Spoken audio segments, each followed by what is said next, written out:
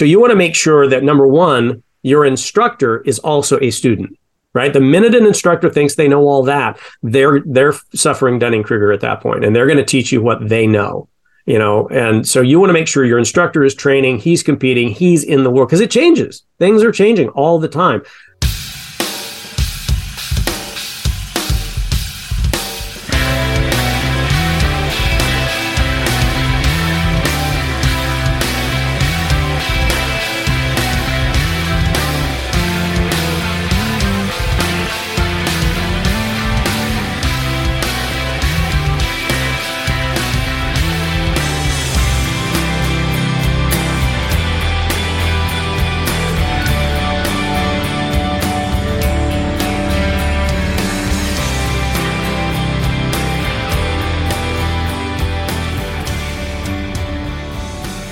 Welcome to episode 3 of the Frugal Firearms Podcast, the podcast designed to help you, the shooting enthusiast, to get the most for your dollar, get the most enjoyment, get the most fun, get the most out of your equipment.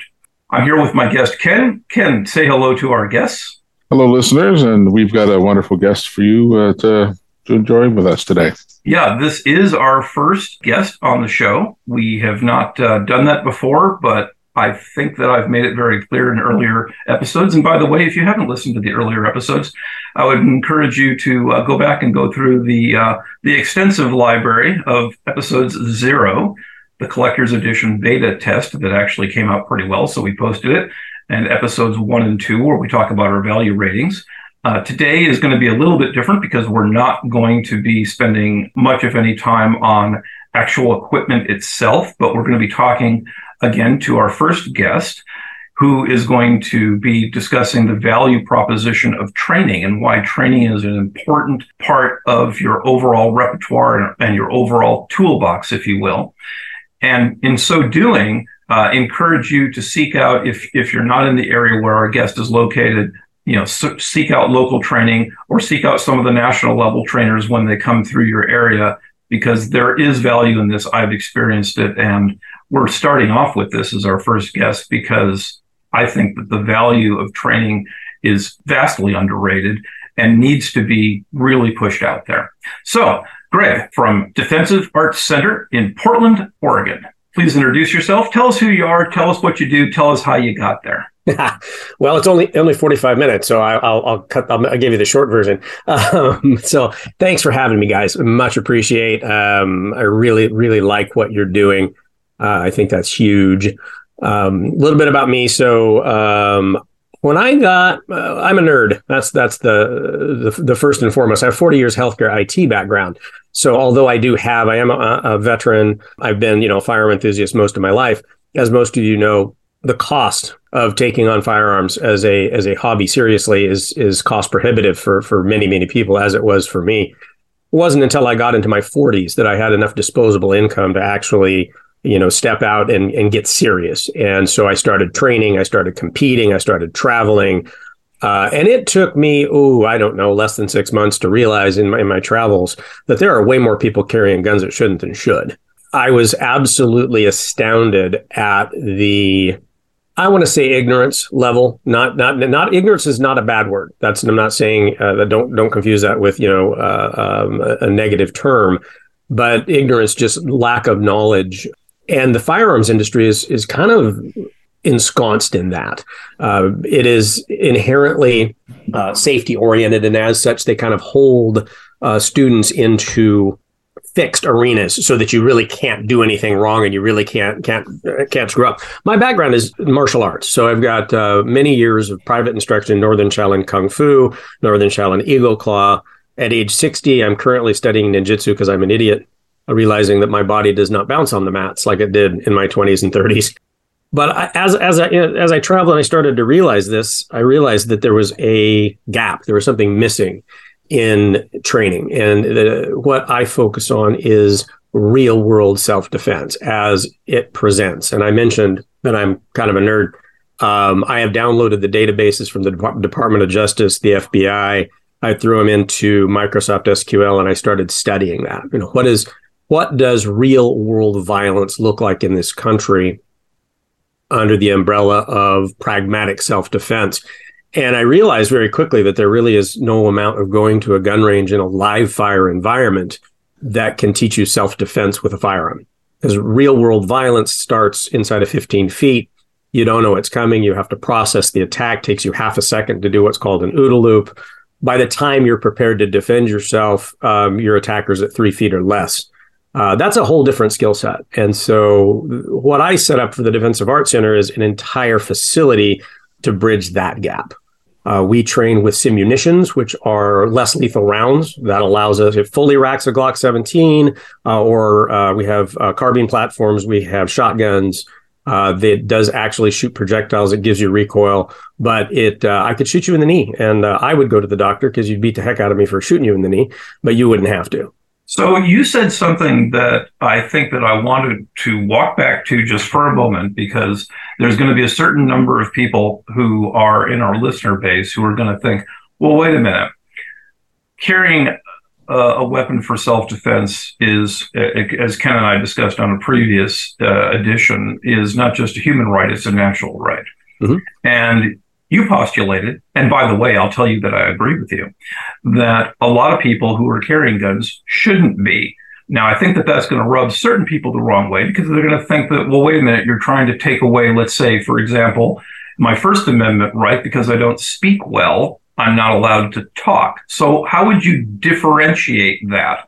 And how does the data that you've downloaded from the DOJ and possibly even other sites like, John Korea's active self-defense site and things like that, how do those things correlate to backing up that statement so that you actually get into the mind of people who haven't practiced enough, who haven't been trained enough, and so that they understand that the world out there is not going to be forgiving when they get to that point of ultimate need where you either win or you don't go home? Mm-hmm. So the short answer is what I call Dunning-Kruger. So Dunning-Kruger effect, if you're not familiar, Dunning and Kruger are a couple of psychologists best described as a person's artificial belief in their ability to do something based on a minimum amount of experience. One of the things about firearms training is it is cost prohibitive, and a lot of people don't understand. Well, it's not true. It's not true. A lot of people, they do understand what it takes to become highly proficient at something. So let's talk about sports professionals, right? How many free throws do you throw before you get out there in front of people, and so that you are absolutely sure that you're going to make that shot? Everything we do in life, we train. We understand the necessity for repetitive training, but for some reason that has kind of gone by the wayside a lot, and obviously not with everyone. This is not a blanket statement, but people are taught, quite often from a variety of instructors. I'll try to keep company names out of this, or I should say certifying bodies, because there's a few of them out there, but generally speaking, it is just not based on reality. So, you have to take, lessons to drive your car so that you're safe. Very few people have ever put themselves in a scenario where they have to manipulate and wield their firearm in a stressful situation. So, a simple example. How many of you or your listeners, go and practice holster presentation and self-defense with a firearm in a full winter jacket with gloves on? I ask that question of my concealed carry holders on a regular basis, and the answer is almost none. And this is a class every Christmas. That's my present. I offer a day where I'm open, and I just let people come in and practice. Let's try that. Let's see what that really looks like.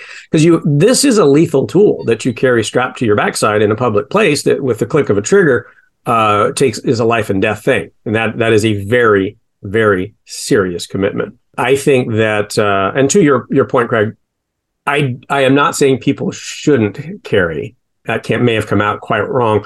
What I'm saying is people should want to train. People should want to be able to, as I say, master that tool for all the right reasons. I mean, it is a serious consideration. And so the level of training that I have, the level of training that I provide, is all about repetitive practice, right? So how do you think that your Obviously you're using simunitions, which is, I think, a big benefit. And a lot of people, I don't think maybe not understand the value of that, because simunitions hurt. And that's a good thing, because when it's just going to produce a welt a lot like a paintball gun would, but at the same time you get immediate feedback and you get that increase in stress level because you're hurt, and then your responses to that matter. And I think that a lot of people who are not going to be able to get to a facility like yours where you have simunitions, and they're forced just to go to the more traditional trainers that operate at a square range and operate with an RSO. I'm sorry, range safety officer, if you don't know what I meant by that, under very prescriptive, draw to presentation, shoot 3 rounds, reholster. They're not going to get that kind of feedback. So what do people like that do if they don't have a comprehensive facility like yours? I mean, I guess it could be martial arts, could be jujitsu. A lot of people are not either in shape or are predisposed to commit either their time, their money, or just themselves to that level of actual violence. Are those the biggest problems that you think students will actually face in being effective? Let's say, I hate to be pejorative, but in the street, like what will get you killed in the street? Mm-hmm. I think that since you're doing it from a data perspective, you already are baked into the right answer on this. But I don't think that most people they're going to look for crutches. Let's say, for example, they're going to put a red dot on their new pistol, thinking that the red dot is going to be the panacea. It's going to be the thing that's going to be the differentiator and cause them to win the day. But it's more complex than that, isn't it? Oh, my word. Yeah. Yeah. In fact, that's people ask me that all the time. They're always asking about, optics, is just to take that as an example. And although I don't disagree with optics, at my age, all my rifles, of course, have optics. I don't put optics on my handgun. Thank you, Greg. Greg, we had this discussion last week where I'm like, I grew up with iron sights or even fiber optic on there. It's fine, but red dot on top of a pistol, I'm not there yet myself. But go ahead, Greg. I'm sorry. No, but tell me why. What's your base reasoning? First off, I think it's gonna snag on something. I look at this thing. 3/4 of an inch tall. It's gonna snag on something. I probably have holsters that don't fit these things anyway. I'd probably need to buy new holsters, which don't want to spend more money. It's just frugal firearms here. But to me, it's point and shoot. I mean, I wouldn't say, particularly under 21 feet, it's not going to do anything for me at all. Zip, nothing. Now, a light on the bottom, I understand. For illumination, okay, I get that. But I don't know. I can't quite get my eyes around literally putting a red dot on a slide. Just not doing it for me. I think you nailed it. There's the part about this, and again, I'm everything I do is really rather cerebral. Looking at the reason that I don't prefer optics on my handgun is you said, point and click. It has to do with how the human brain works, right? It's the same reason I don't recommend you shoot at targets with bullseyes. If you have a red dot and you are training for self-defense, there's a big difference between self-defense training and marksmanship training. And I don't want to get those two confused, and I don't want to take anything away from competitors in marksmanship shooting, but they do have to be segregated. And if you have a red dot in training, and every time you present, your brain is going to go, where's my red dot? And it's going to adjust for perfect correction. And the problem that creates in a life and death situation, when you present, your brain will start to seek that red dot. And you could lose literally a life savings half of a second to a quarter of a second. So I tell people, if you have optics, I love them, turn them off when you train. Use them, do 100 repetitions, presenting with the red dot on, and then turn it off. Because to survive self-defense, you have to be able to use absolute flash sight picture, natural point, and kinesthetic aiming. So you have to train your body to present that firearm absolutely the same, absolutely flat every single time. That's actually, that mirrors right on top of it. I was talking about the body mechanics of it before. I actually referenced videos that were posted online where the person demonstrating had no sights on his gun. It was hitting 8-inch plates at like 50 yards with no sights whatsoever, just because he has a disciplined, body mechanic approach to repetition and is able to do this reliably on call every time. The reason I think, and this isn't to disagree, and as you said, the statistics are that the person is going to be on top of you in no time at all, where sights wouldn't matter any longer whatsoever, is that I'm not a strong believer in front sight focus. And the reason is that I think that an untrained person particularly, and even a trained person to a degree, when faced with true stress, is going to focus on the threat and not on the front sight. And it's very hard to get yourself to change your focal plane away from the thing that is trying to kill you, and by the way, is moving. Yeah, and it's actually impossible. Okay, there you are. And that's why I think that getting the aiming device, whatever the aiming device is, literally in focus on the same focal plane as the threat makes sense. You know what my aiming? Think about this realistically. Craig, how old are you? I outdate you slightly. I'm 61. Okay. You wear glasses? I do not, sir. I hate you just a little bit right now. And by the way, yeah, my right eye vision and right eye dominant is 2015. All right. Well, most of us at 60 have myopia. And go to the range someday. Watch people, right? What do? Is they have special glasses or goggles made, or they wear last year's prescription, because what they're trying to do is get that focus on your front sight. Because for some reason, they're ego driven to make sure that they're dropping, 5 rounds into a 1-inch hole at 25 feet to impress a bunch of people they don't know. But what's reality? Reality at 3 o'clock in the morning and somebody's kicking your door and you don't have any glasses, right? How can you shoot? Have you trained to shoot without your glasses, without your optics, without, and this is what we talk about a lot, because I'm the same way. I can do 4-inch patterns at 25 feet and I can't see my sights. They're nothing but a blur when I take my glasses off. Okay. But you know what my aiming device is? My left thumb. That's part of what we call natural point aiming. If you look at the grip, there's a new grip that's very popular. It comes out of Army Ranger School, but it has to do with your support hand thumb being way forward on the slide, right? And that's because what we're doing is we're canting our thumb forward. If that's your grip, and every time you slow down, and here, this is for your listeners, right? The number one training tip I will give you when you go to live fire is slow down, shoot less rounds. Right? Because people go in and they have 250 rounds and they're going to go bang, bang, bang until they're gone. Make every round count. Make every round a training tool. So if you stop for a second and you present from Sool or high compressed and you think about that target, and the first thing I do when I punch out is I throw my left thumb, because I'm right-handed, my left thumb right at center mass. I will hit center mass at 25 feet every single time, right? And down to where I do demos for security officers here, armed security, that I teach.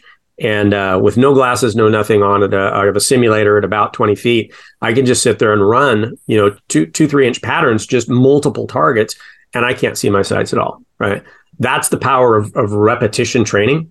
And if we have time today, I'm happy to talk more about ways that your listeners can do this type of training at almost no cost to them. They do this in the comfort of your own home, to develop those types of skills, which are the very necessary skills that you need for real world self-defense. I think actually that's the sort of topic we'd want to jump right into now, if it makes sense, because, sure.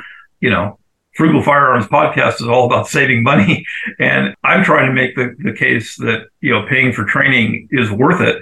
And Greg, you don't know the background between Ken and I. Ken and I have, even though we've been friends for nigh on 5 decades, we have slightly different perspectives on value.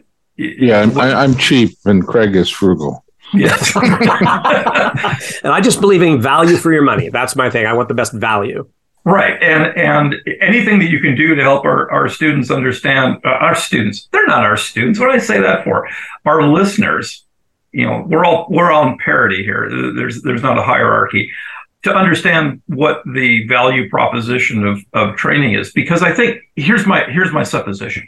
If I go train myself and I only get so far, but I can measurably increase my performance and I can subjectively increase my level of enjoyment, then I'm going to be more interested in paying for training later.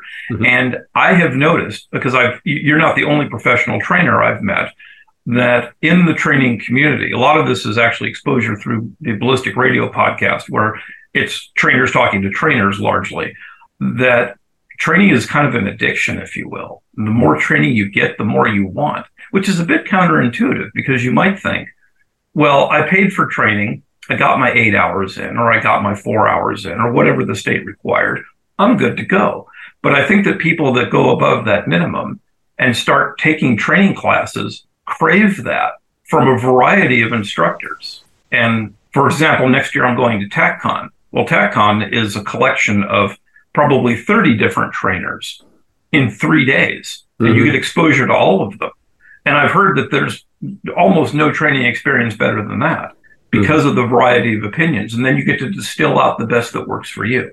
So yeah, if you want to go to that topic right now, just to get people sort of invigorated about training on their own, and then maybe that translates into their life of, hey, now I know what I don't know. Now I'm learning something where my deficiencies are and where I could be better, because I just realized I'm not that good. Thank you for that. I think they're absolutely the more that you learn, then the more you'll hold your instructor accountable, right? Because what you said is interesting, because there's a flip side to that conversation, right? The flip side is a lot of people say don't trainer bounce. If you keep just going from trainer to trainer to trainer, you're going to wind up in a world of controversy, right? What they say is pick one trainer and glean from them everything that you can. That being said, as you learn more, as you become more proficient, you will very, very quickly be able to distill out of a trainer what is of benefit to you and what is not. But one of the things about training is you go to a 4-hour seminar and you're exposed to a lot of stuff, and then it's gone. If you don't practice it. So the word is called myelination, right? Myelination, very few people have heard of the word, but everybody knows what it is. It's muscle memory, right? It's the science of muscle memory. And I could get into a half an hour dissertation about, the chemistry behind it, and I'll spare you that. But I will tell you, the science states that in the martial arts world, we used to call this the rule of 2000s. We said that one single technique had to be done like 2,000 times before it would start to become muscle memory, or your ability to move without thinking, which, by the way, those are the only skills that are available to you when your heart rate is 150 plus and you are in the throes of self-defense. You can't think. You can't remember. You can't calculate. Gee, today I'm carrying my gun at the 5 o'clock, but yesterday I was carrying it in a shoulder rig, right? That's when you go into what's called blackout freeze. You stand there and you don't know what to do. So, and you can, your listeners can Google that, and we teach every class I teach, every single class I teach, and we teach a ton of them here. Starts with a conversation about myelination and that importance of repetitive training. So you go to your training, you find an instructor, you get a 4-hour seminar, you learn a bunch of tools. How do you reinforce those tools, right? The real science is one single technique. It takes 20 minutes a day for 12 straight weeks before it will start to myelinate a neural pathway. So that means we'll simplify that. Let's just say that happens to be 2,000 repetitions. How do you do that? At the price of ammo today, you can't afford to do that, right? So people don't. They convince themselves they know enough. So the interesting thing about myelination is you don't have to physically do it. If you've done it, right? Like I usually give a demonstration of my holster draw, right? I step way to the right, right? And I don't teach what, I teach why in my classes. So instead of saying things like get off the X, which is not a why, I explain why we take that huge step. We step more than one body width. We're giving the attacker an OODA loop. We're getting our half second back, right? But then what can you do? You go to an indoor gun range. How far can you step to the right? Oh, about 6 inches. And you run into the wall, right? So what I tell people, go ahead. Greg, just to not to cut you off there, but for people who, I know what the OODA loop is. a lot of people don't. Could you just give a quick definition of that, please? Oh, apologies. I didn't even know I said it. You said it twice. Did I really? Wow. Yeah, you got to call me on that stuff. So OODA loop. This is Colonel Boyd, Air Force pilot, figured this out many years ago. It's kind of an industry standard. It's fairly simple. Observe, orient, decide, and act. This is a constant reinforcing loop that is being processed as we go about our business. Not weird, not crazy, right? And it goes right hand in hand with myelination. So the example I usually give in class very quickly is you're driving down the road and you hear a noise. You don't know what that noise is. You have to observe it. So there's your first letter. That's your observe. So you look at it and you go, holy, somebody's about to T-bone my car, right? Orient yourself. What the heck could I do about it? I could slam on the brakes. I could swerve to the right. I could stomp on the accelerator. Pick one. That's your decide, right? And then you have to do it. Well, the first 3 steps of that take on a very young and healthy and very well-trained mind, at least a half a second. And when we're talking about life and death training, everything happens in these half-second increments, right? Now, as I said, it's a loop. It's an OODA loop, so it's constantly updating. At the point where you're orienting yourself, what could I do about this? You realize that you're not in danger. The guy hit dry pavement. He's stopping. He's not even on the same plane as you, whatever. You're absolutely fine, and you don't need to do anything else. And at that moment in time, though, where's your foot? It's on the brake. And at no point in time was there any conscious thought that says, self, I need to pick up my foot and put it on the brake, right? That is a myelinated pathway. And it is myelinated because it is supported every single time we get into vehicle and drive. And our firearms training needs to be the same way. So people ask me, how much do I train? I can't answer that because training is a lifestyle. It's not an event. I train all day, every day, right? It's because the thing about myelination, if you've done it a couple of times, and then all of a sudden you find yourself at the gun range, and I cannot make that big step to the right. If you visualize yourself doing it, if you can think about yourself doing it, you're still firing the same neural pathway. So I tell people, when you go to the gun range, number 1, slow down. Number 2, when you're standing there with your firearm, you're looking at your target, and all you can do is step 6 inches to the right, project the mental image of yourself stepping 3 feet to the right, and you're still firing the same neural pathways. And what that means is because what you will do in a crisis situation is what you do most often. And if all you step is 6 inches at the gun range, God forbid the time you ever have to use your firearm in self-defense, that's what you'll do. So, Greg, if I might ask a question. I've got friends who are in law enforcement, U.S. Secret Service and probation officers and so forth like that. They've always said that, training is a perishable skill. So some of the things that I'd like to hear from you is some of the things you could suggest that a person could do at home on low cost to be able to, after perhaps they've taken your training or if there's whatever training they've been able to do, what can they practice at home inexpensively? It's a great question. There are a few things you can do. My favorite, which I think everybody should, when I teach class, I tell people, if you buy one thing for your firearm, it needs to be a laser bullet. And laser bullets are cool, right? I mean, when your gun goes click, that means it did its job, right? The click means the firing pin, went forward, the striker went forward, the hammer fell.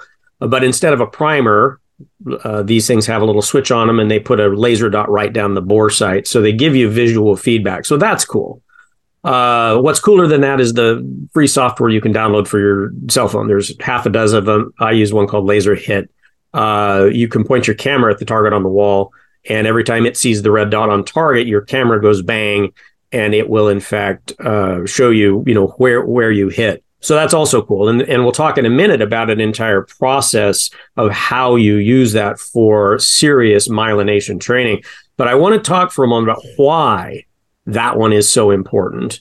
And this might get a little technical. You guys, your listeners may have to do a little bit of Google. But if you look at a regular cartridge, that goes into a firearm, it has what's called a head stamp, and that head stamp in it, and we're talking about a semi-automatic pistol. It has that little groove around the back, right? Mm-hmm. And that groove is what the extractor gets a hold of to pull the cartridge into the ejector, et cetera, et cetera. A laser bullet doesn't have that, right? Which means once the laser bullet is stuffed in your barrel, it can't come out. It is always in there. So you can rack that gun all day long, and that will not come out of your barrel. You have to remove it by inverting the firearm and using a very sophisticated removal tool called a chopstick. You just pop it out and then it falls out and your gun's right back to normal. The reason this is so important is just like firearm safety rules, we stack safety upon safety. This thing is a muzzle plug. Even if you were right then when training in dry fire, pick up a fully loaded live magazine, shove it into your gun and rack that slide, it's just going to jam the gun, right? Nothing can go into the breech because it's plugged. There's something there that can't come out until you take it out. So it is your number one safety tool. Now, let's talk about the two different types, right? There's two different types of laser cartridges out there, the good ones and the not so good ones. The ones that are $49 or $59 are made like $49 or $59, which means the switch in the back is part of the power circuit, and I don't recommend them. You'll be disappointed. They get dented as the striker hits them, and they get dimmer and dimmer, and the software won't pick them up, and you have to replace that. If you spend a little more money, and the one I love is made by Laser Dash Ammo. We sell them here. They're $99. But that switch is a little signal that goes to a microprocessor that puts out a fixed length laser pulse that your software will always pick up. So this is going back to what we were talking about, the difference between cheap and value, right? You're going to get a lot more value out of the $99 model than you will out of the $59 model, right? So I can't even stress how important this thing is. So a real quick description of how we used it, right? Because one of the things I stress so much in training is finger control, right? Your index finger, your trigger finger is the number one safety tool because mechanical safeties fail, right? So you have to myelinate that. You have to have that so ingrained in muscle memory that finger never curls. Until you get to that point, you will not have confidence over your firearm. And when you don't have confidence over your firearm, you become timid. That creates all sorts of problems, right? As I say in class, I hold up my firearm. I said, you have to own this gun. And so when my wife wanted to do this with me, she had a friend that also wanted to learn to shoot responsibly. So I said, sure, invite him over.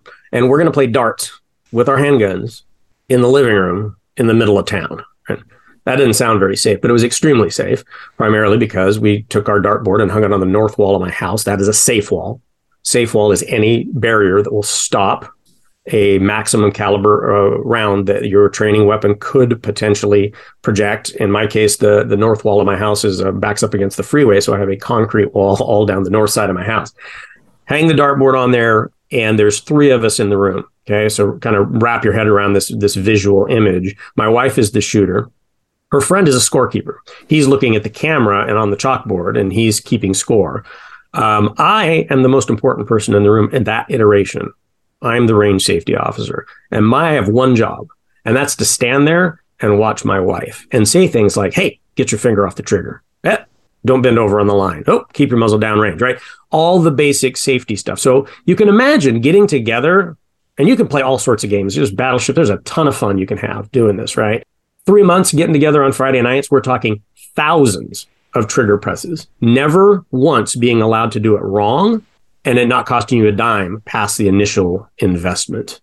Now, can I jump in on you've made the critical and important point about myelination of a habit, but at the same time, dry fire is inherently not what a gun does. In other words, not that it doesn't cycle, I don't mean that, but that you're shoot the round, rack the slide, shoot the round, rack the slide, shoot the round, rack the slide. I have not been able to find any statistics, positive or negative, that says that a person, dry fire is often seen as the best alternative to actual shooting. But the problem that I see with it, theoretically, this is untested, is that a person under stress is going to think, at least momentarily, about racking their gun because that's what they've done thousands of times in practice. Does that in fact ever actually happen in the real world?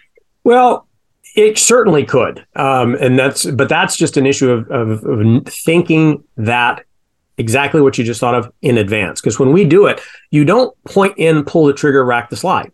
You point in, pull the trigger, return to holster, back through, the reverse holster draw, keeping your eye on the target, keeping your muzzle flat, rotate, go into your holster. Once it's in your holster, hands come off, go back, reset your trigger then, right? Because you don't want to make it part of a instantaneous automatic process, right? It's part of a separate stage. And honestly, in a real world environment, in a firefight, if you go back to your holster, you're done. And if you accidentally, for whatever reason, rack the slide at that point, no autopsy, no foul, right? That's not going to myelinate. Sorry, that's probably inappropriate. I've never heard that one, but I'll remember that one. Well, Sorry. The product that I use in lieu of that is something called the Cool Fire Trainer. Mm-hmm. Now, I think that it's a very high saying high value makes it seem like it's expensive, and actually, arguably, it might be expensive because a Cool Fire Trainer will probably cost you almost as much as the gun that it goes into. But for those who don't know, it turns the gun into a CO2 gun because the barrel, which is not your barrel, it's the replacement barrel, is a CO2 cartridge, and you just jam some CO2 in it from the muzzle. You shoot maybe a dozen rounds, and then you hit it again for like literally a tenth of a second with a CO2 bottle, and it's back up and running, and it cycles normally, at least while the pressure is good. So you can get quote unquote more realistic training because it pops a laser in the direction that you're shooting so you can see where the shot would have landed. You can get that recoil impulse, except it's costly, objectively costly. And I still think it's a good value because how many rounds did I save by buying this thing once? Mm-hmm. But maybe there's alternatives out there that you could recommend as well. There are. Like the Cool Fire is exactly that. It's pretty cool. I bought one for my wife. For her firearm, I don't know, was it 2 years ago, Christmas, 3 years ago, Christmas? She's never used it, right? That's one of the problems with the Cool Fire is it does require time of conversion, setup, et cetera, and it's not always just readily available. But it is pretty cool. And I want to make sure your listeners understand this is not an either or, right? Dry fire training is not a replacement for live fire. It's not a replacement for Cool Fire. It's not a replacement for alternatives. It is part of what is holster presentation to first round out, right? It's arguably that's what's the most important round, right? If you've trained correctly, a lot of people want to talk about recoil, and I have to admit, recoil in a firefight is less than 0.1% of that entire engagement, right? Because if you've trained correctly, your trigger press happens when your muzzle is in the correct position. And during a firefight, you won't even be aware of muzzle flip anyway. But to get back to your point, what I train on, right? The reason I didn't buy myself a Cool Fire is I have a plethora, I have a row of Glock 17 airsoft pistols, right? There, and I get the Glocks, or the KJW makes one also, that are both green gas and CO2. CO2, green gas in my world is just, it doesn't recoil hard enough, and you constantly having to refill it. And I don't know, how many rounds do you get out of that Cool Fire on yours? Well, like I said, it's probably, I didn't buy the barrel extension, which maybe gets it up to 30 or so rounds. Okay. I get maybe a dozen in my Glock 17 sized barrel before it just kind of, peters out, and then you have to, fill it again. So Glock has a licensed airsoft. It's kind of one of my favorite. KJW makes one. There's also the Adaptive Trainer. These are professional airsoft. They're $100, a little over 120. The nice thing about them is the CO2 is in the magazine. I'll only buy ones that have that because that gives a full weight to the magazine. And when it runs up, you do a dump, and you rack it, and you're back on. But so yeah, there's some major pluses to that, and that's like the poor man's version of the Cool Fire. Because when I train, I will put X number of pellets in each of my cartridges or each of my magazines, and I don't know how many it is. I don't count. Right, I have a little machine that pumps them in. I give it one pump. That could be 5. It could be 12. Don't know. Put them in my side saddle, holster up, and then I start doing my training drills. And whenever I run empty, unbeknownst to me, I'm dumping that magazine. I'm running as hard as I can while I'm doing a moving mag swap. Then I'm turning and getting back on target because that is realistic. What's not realistic is standing in a line of 14 people and the instructor saying, everybody take one step to the right. That's what they teach, right? One step to the right, clear your malfunction, right? Take one step to... If that's what you train, that's what you'll do. And if you step one step to the reason they do that, because there's 14 other people and they can't afford in a live fire environment for a mistake to happen and somebody gets shot. And this is why I think it's so important to train in dry fire, cool fire, airsoft, wear the safety gear, wear the goggles, right? And then you can train to what's really going to happen in life, right? Because you know what? If you're going to malfunction and somebody's pointing a gun at you, be somewhere else, right? You're not going to stand there and toe-to-toe it. Run. Right. So we have probably, 10 or so minutes left. What would you, if for people who are not going to get, and we could talk about Portland as much as we want, but we're not really here to talk about Portland or California for that matter. Yeah. But for people who are not in your area and won't have the opportunity to come train with you, and actually I might next time I'm in Portland, who knows? What should they look for? What makes a good trainer? How does the untrained person who only took the CCW class they had to take, or in constitutional carry states just tucked a gun in their pocket or in their holster and have no training? What do they look for? How do you define a good trainer? The first two things come to mind. Number one, talk to your trainers, interview them. I have people, I tell them, set up appointments, come in and meet me and make sure it's a fit. Because the training that I do is not mechanical. The training I do is emotional, right? So we train for very scary stuff, realistically, and it's intense. I mean, your first class with me, the very first class, I've got you working on emergency mag swap, tactical mag swaps, clearing malfunctions, and I'm yelling at you. I'm putting stress on you. Mag swap, that is because we can do that safely because we're using less lethal ammunition. We can, massively accelerate that training curve. So you want to make sure that, number one, your instructor is also a student, right? The minute an instructor thinks they know all that, they're suffering Dunning-Kruger at that point, and they're going to teach you what they know. And so you want to make sure your instructor is training, he's competing, he's in the world, because it changes. Things are changing all the time. I can't tell you just from studying ninjutsu, because we teach full body mechanics, right? Motion, movement, all that. The number of techniques I've changed because of my history in Northern Shaolin Kung Fu versus my current education in ninjutsu, right? It's like we change a lot all the time. So make sure there's an emotional bond with your instructor. Make sure your instructor is also a student and is humble. And they give you things, and their goal is not to make you keep coming back to them forever. They should be giving you the tools and the skills of how you can either train at home or how do you maximize. We actually have a class called that, how to maximize your range time. Yeah, I think that's really the core, is getting the most for, given the expense of ammunition now, sending rounds down at 30 to 50 cents a round, emptying a magazine and getting nothing for it. Is there anything else that you would do that you would, let's say, you're in a state like California where you have a 10-round magazine. Well, if you're done not yet.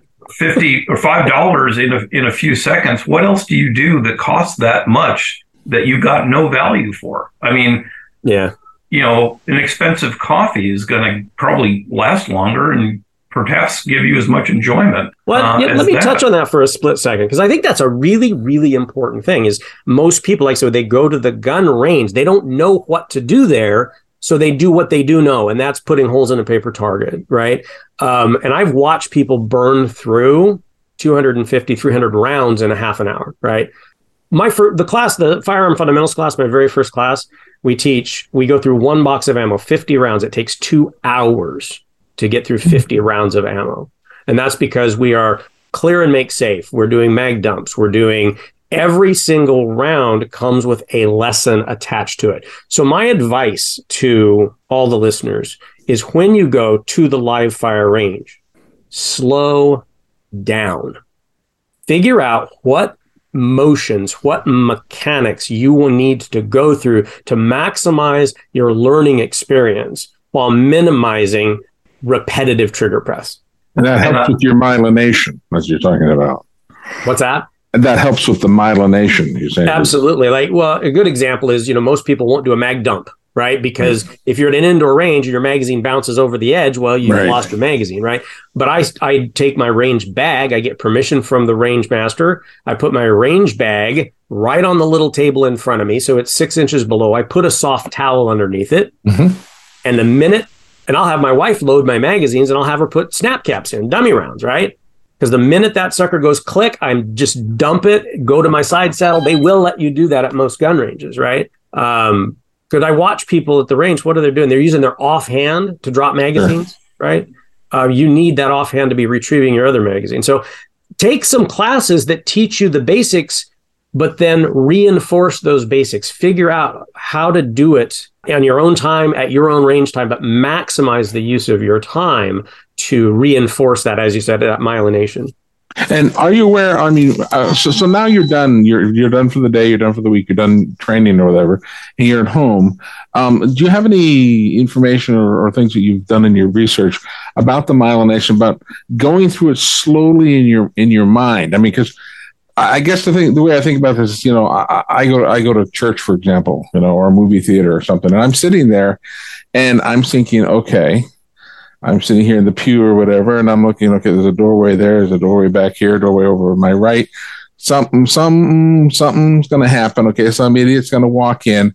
What do I do? And I've actually thought this out, the whole thing. So what do I do? And I'm doing it slowly in my mind to figure out exactly, who's in my way, what's my backstop, what are clear shots, what aren't, all of that type of thing.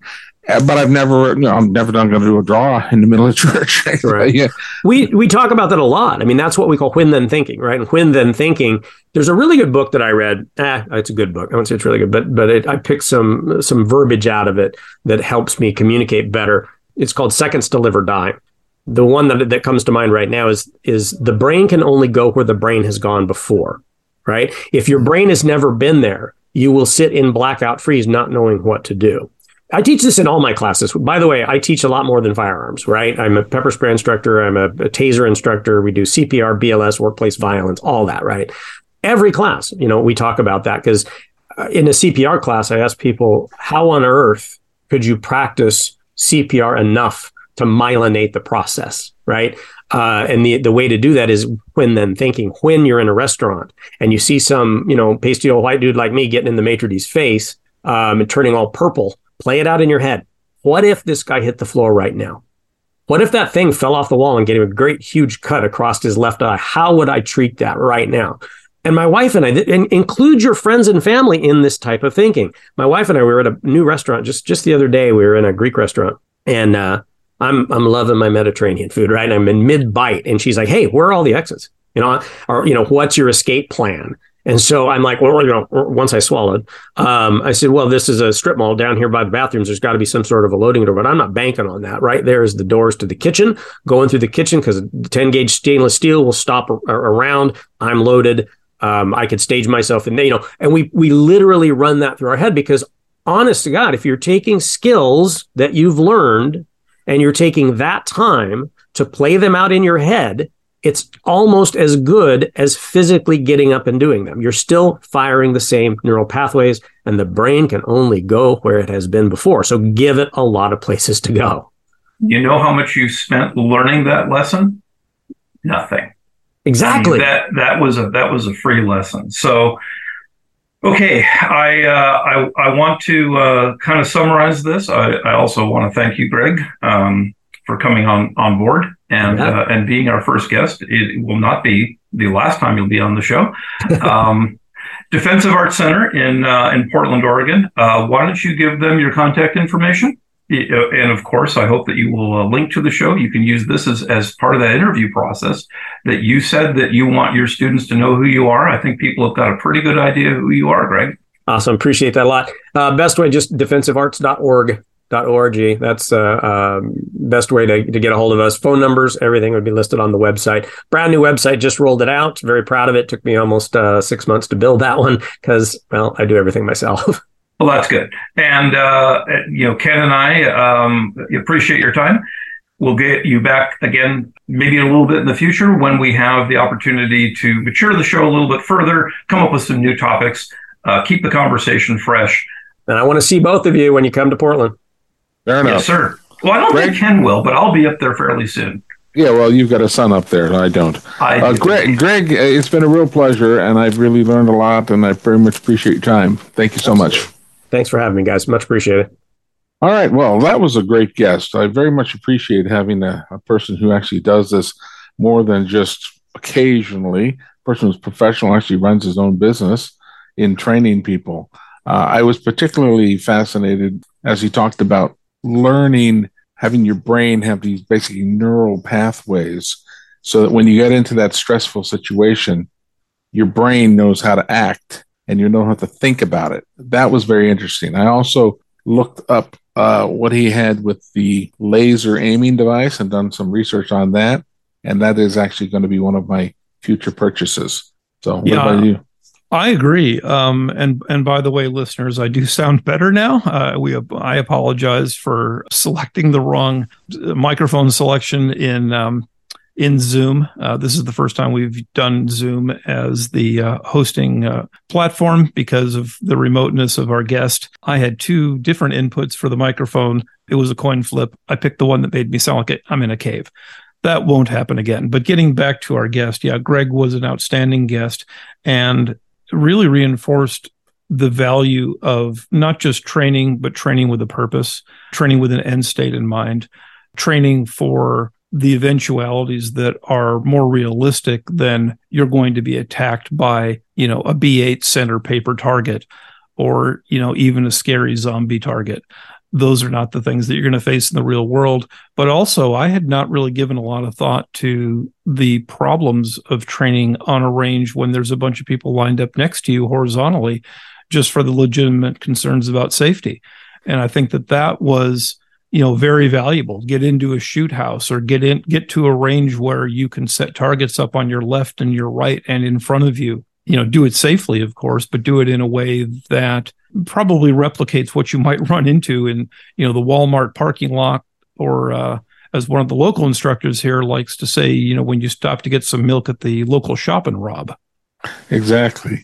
Yeah, safety equipment is kind of one of those important things. Actually, I have purchased for myself a vest a while ago, and I used to wear it when I went to some of the public ranges. Nice thing about being in Southern California is that we do have a large amount of open space, particularly for Bureau of Land Management land. So actually some of the best shooting that I like to do is out in the desert in basically federal land. But wearing safety equipment, particularly a vest or something like that, which is what I have purchased. I think, Greg, you might own one too. I'm not sure. I do. Yeah, I do. Yeah, it's good to have. I mean, something to do because it's not so much that you're not going to be safe because you're going to be safe. Anybody in your party shooting on your lane or even the lane next to you is going to be fine. But it's just that, people 2 or 3 or 4 lanes down you've never met before could be a danger. And I'm always fascinated by the government as they want to go out and they want to ban safety equipment. What?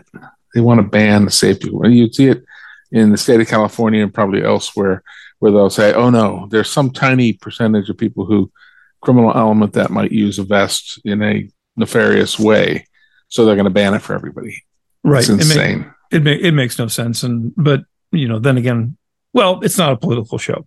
And it's also not a legal show. We start with our disclaimer, and we didn't mention it up front, but nothing that Greg talked about, nothing that Ken and I talk about is legal advice in any way, shape, or form, right? And like you were just pointing out, if you live in a municipality that has restrictions that other municipalities don't, I mean, you better pay attention to those things because you could run afoul of the law in thinking that you're not doing anything wrong. You might be doing something illegal. So let's distinguish between those two things, right? Right. And we are not lawyers. These are our personal opinions, and some of which we hold rather strongly, which is good. It's not a bad thing to be passionate about one's beliefs. Exactly. But, so upcoming shows, what do we have? We have already a guest that's going to be lined up that is going to talk about lubrication products for your guns. Another potential guest that I think will be on fairly soon one from a major parts manufacturer, one from an optics manufacturer. I'm not going to name them right now because they're still kind of in the negotiating dates and times stage. But they're, for those who don't know, the basis of the show really is going to be guests. And we need to get lots of guests on that give you their story. It's not just Ken and I's opinion.